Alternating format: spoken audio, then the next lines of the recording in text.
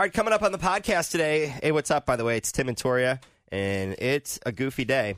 But we're going to tell you about STDs that are back, a guy sitting on his roof till the Bengals win, and what are some of the scariest places in the TriState? But first, let's start with the e-news. Yeah, so Miley Cyrus shared on Instagram that she was hospitalized for tonsillitis. And after his near-fatal spinal injury, Kevin Hart, he's back to work. He's working on some sort of campaign with The Rock, Danny DeVito, and Danny Glover.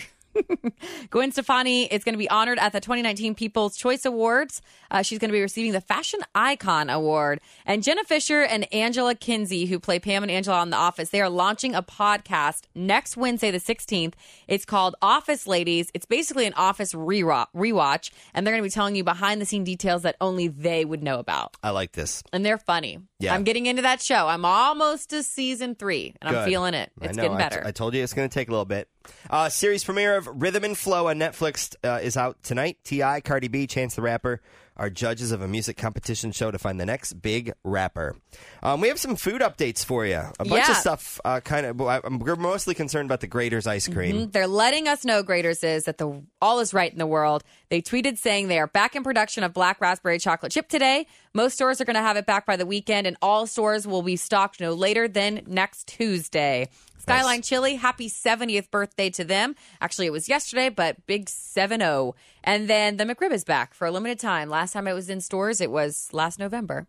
I've never had that sandwich. Me neither. All right, so Thrillist put together a list of the scariest places in each of the 50 states. So I pulled out what they're saying about the tri-state.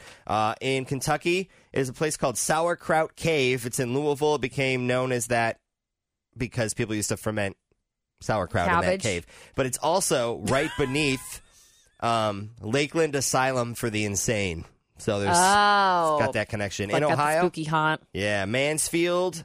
In Mansfield, the Ohio State Reformatory is there, which has housed over 200,000 inmates over the course of history. And now, of course, they were the worst of the worst. The worst that of the went worst there. inmates, yeah. And then in Indiana, in Indianapolis, there is a place called the Historic Hannah House. It has all sorts of stuff every year, like Easter egg hunts, Civil War reenactments, weddings, corporate gatherings, things like that. But it is definitely supposed to be haunted as bleep. Yep, those are the kind of things that my mom likes to stay in. No. Any type of haunted attraction like that. Let's stay there, honey. Other scary things, STDs, and the government has put out their yearly report. What's going on? Gonorrhea, chlamydia, and syphilis have hit a record high in the U.S. for the 5th straight year. Wow, if you're going to be boinking, don't be silly. Wrap that willy. There you go. And dogs, they reduce your risk of dying. Canadian researchers found in a study that folks who owned a dog were 31% less likely to die of a heart attack.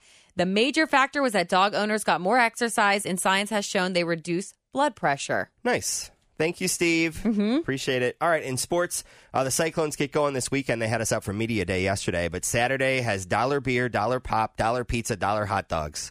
Wow. Not sure who we I play go to that game. But should be a good game. And they're saying that they're going to do a lot of fun events this year, including stuff for the kids, the superhero nights, and the sensory-friendly nights. Yeah, they did that last year, and it was a huge success. A diehard Bengals fan out in Miley, Indiana, is living on top of a restaurant, the Hog Rock Cafe. He is going to do this until the Bengals win. I hope he got a good mattress. That's all I have to say. The blow-up ones don't always last sometimes. Bengals travel to Baltimore this weekend. It is time for the Nugs. One last thing before we wrap it up. Yep, this is a random story. A Florida judge sentenced a 21-year-old man to 10 days in jail for oversleeping.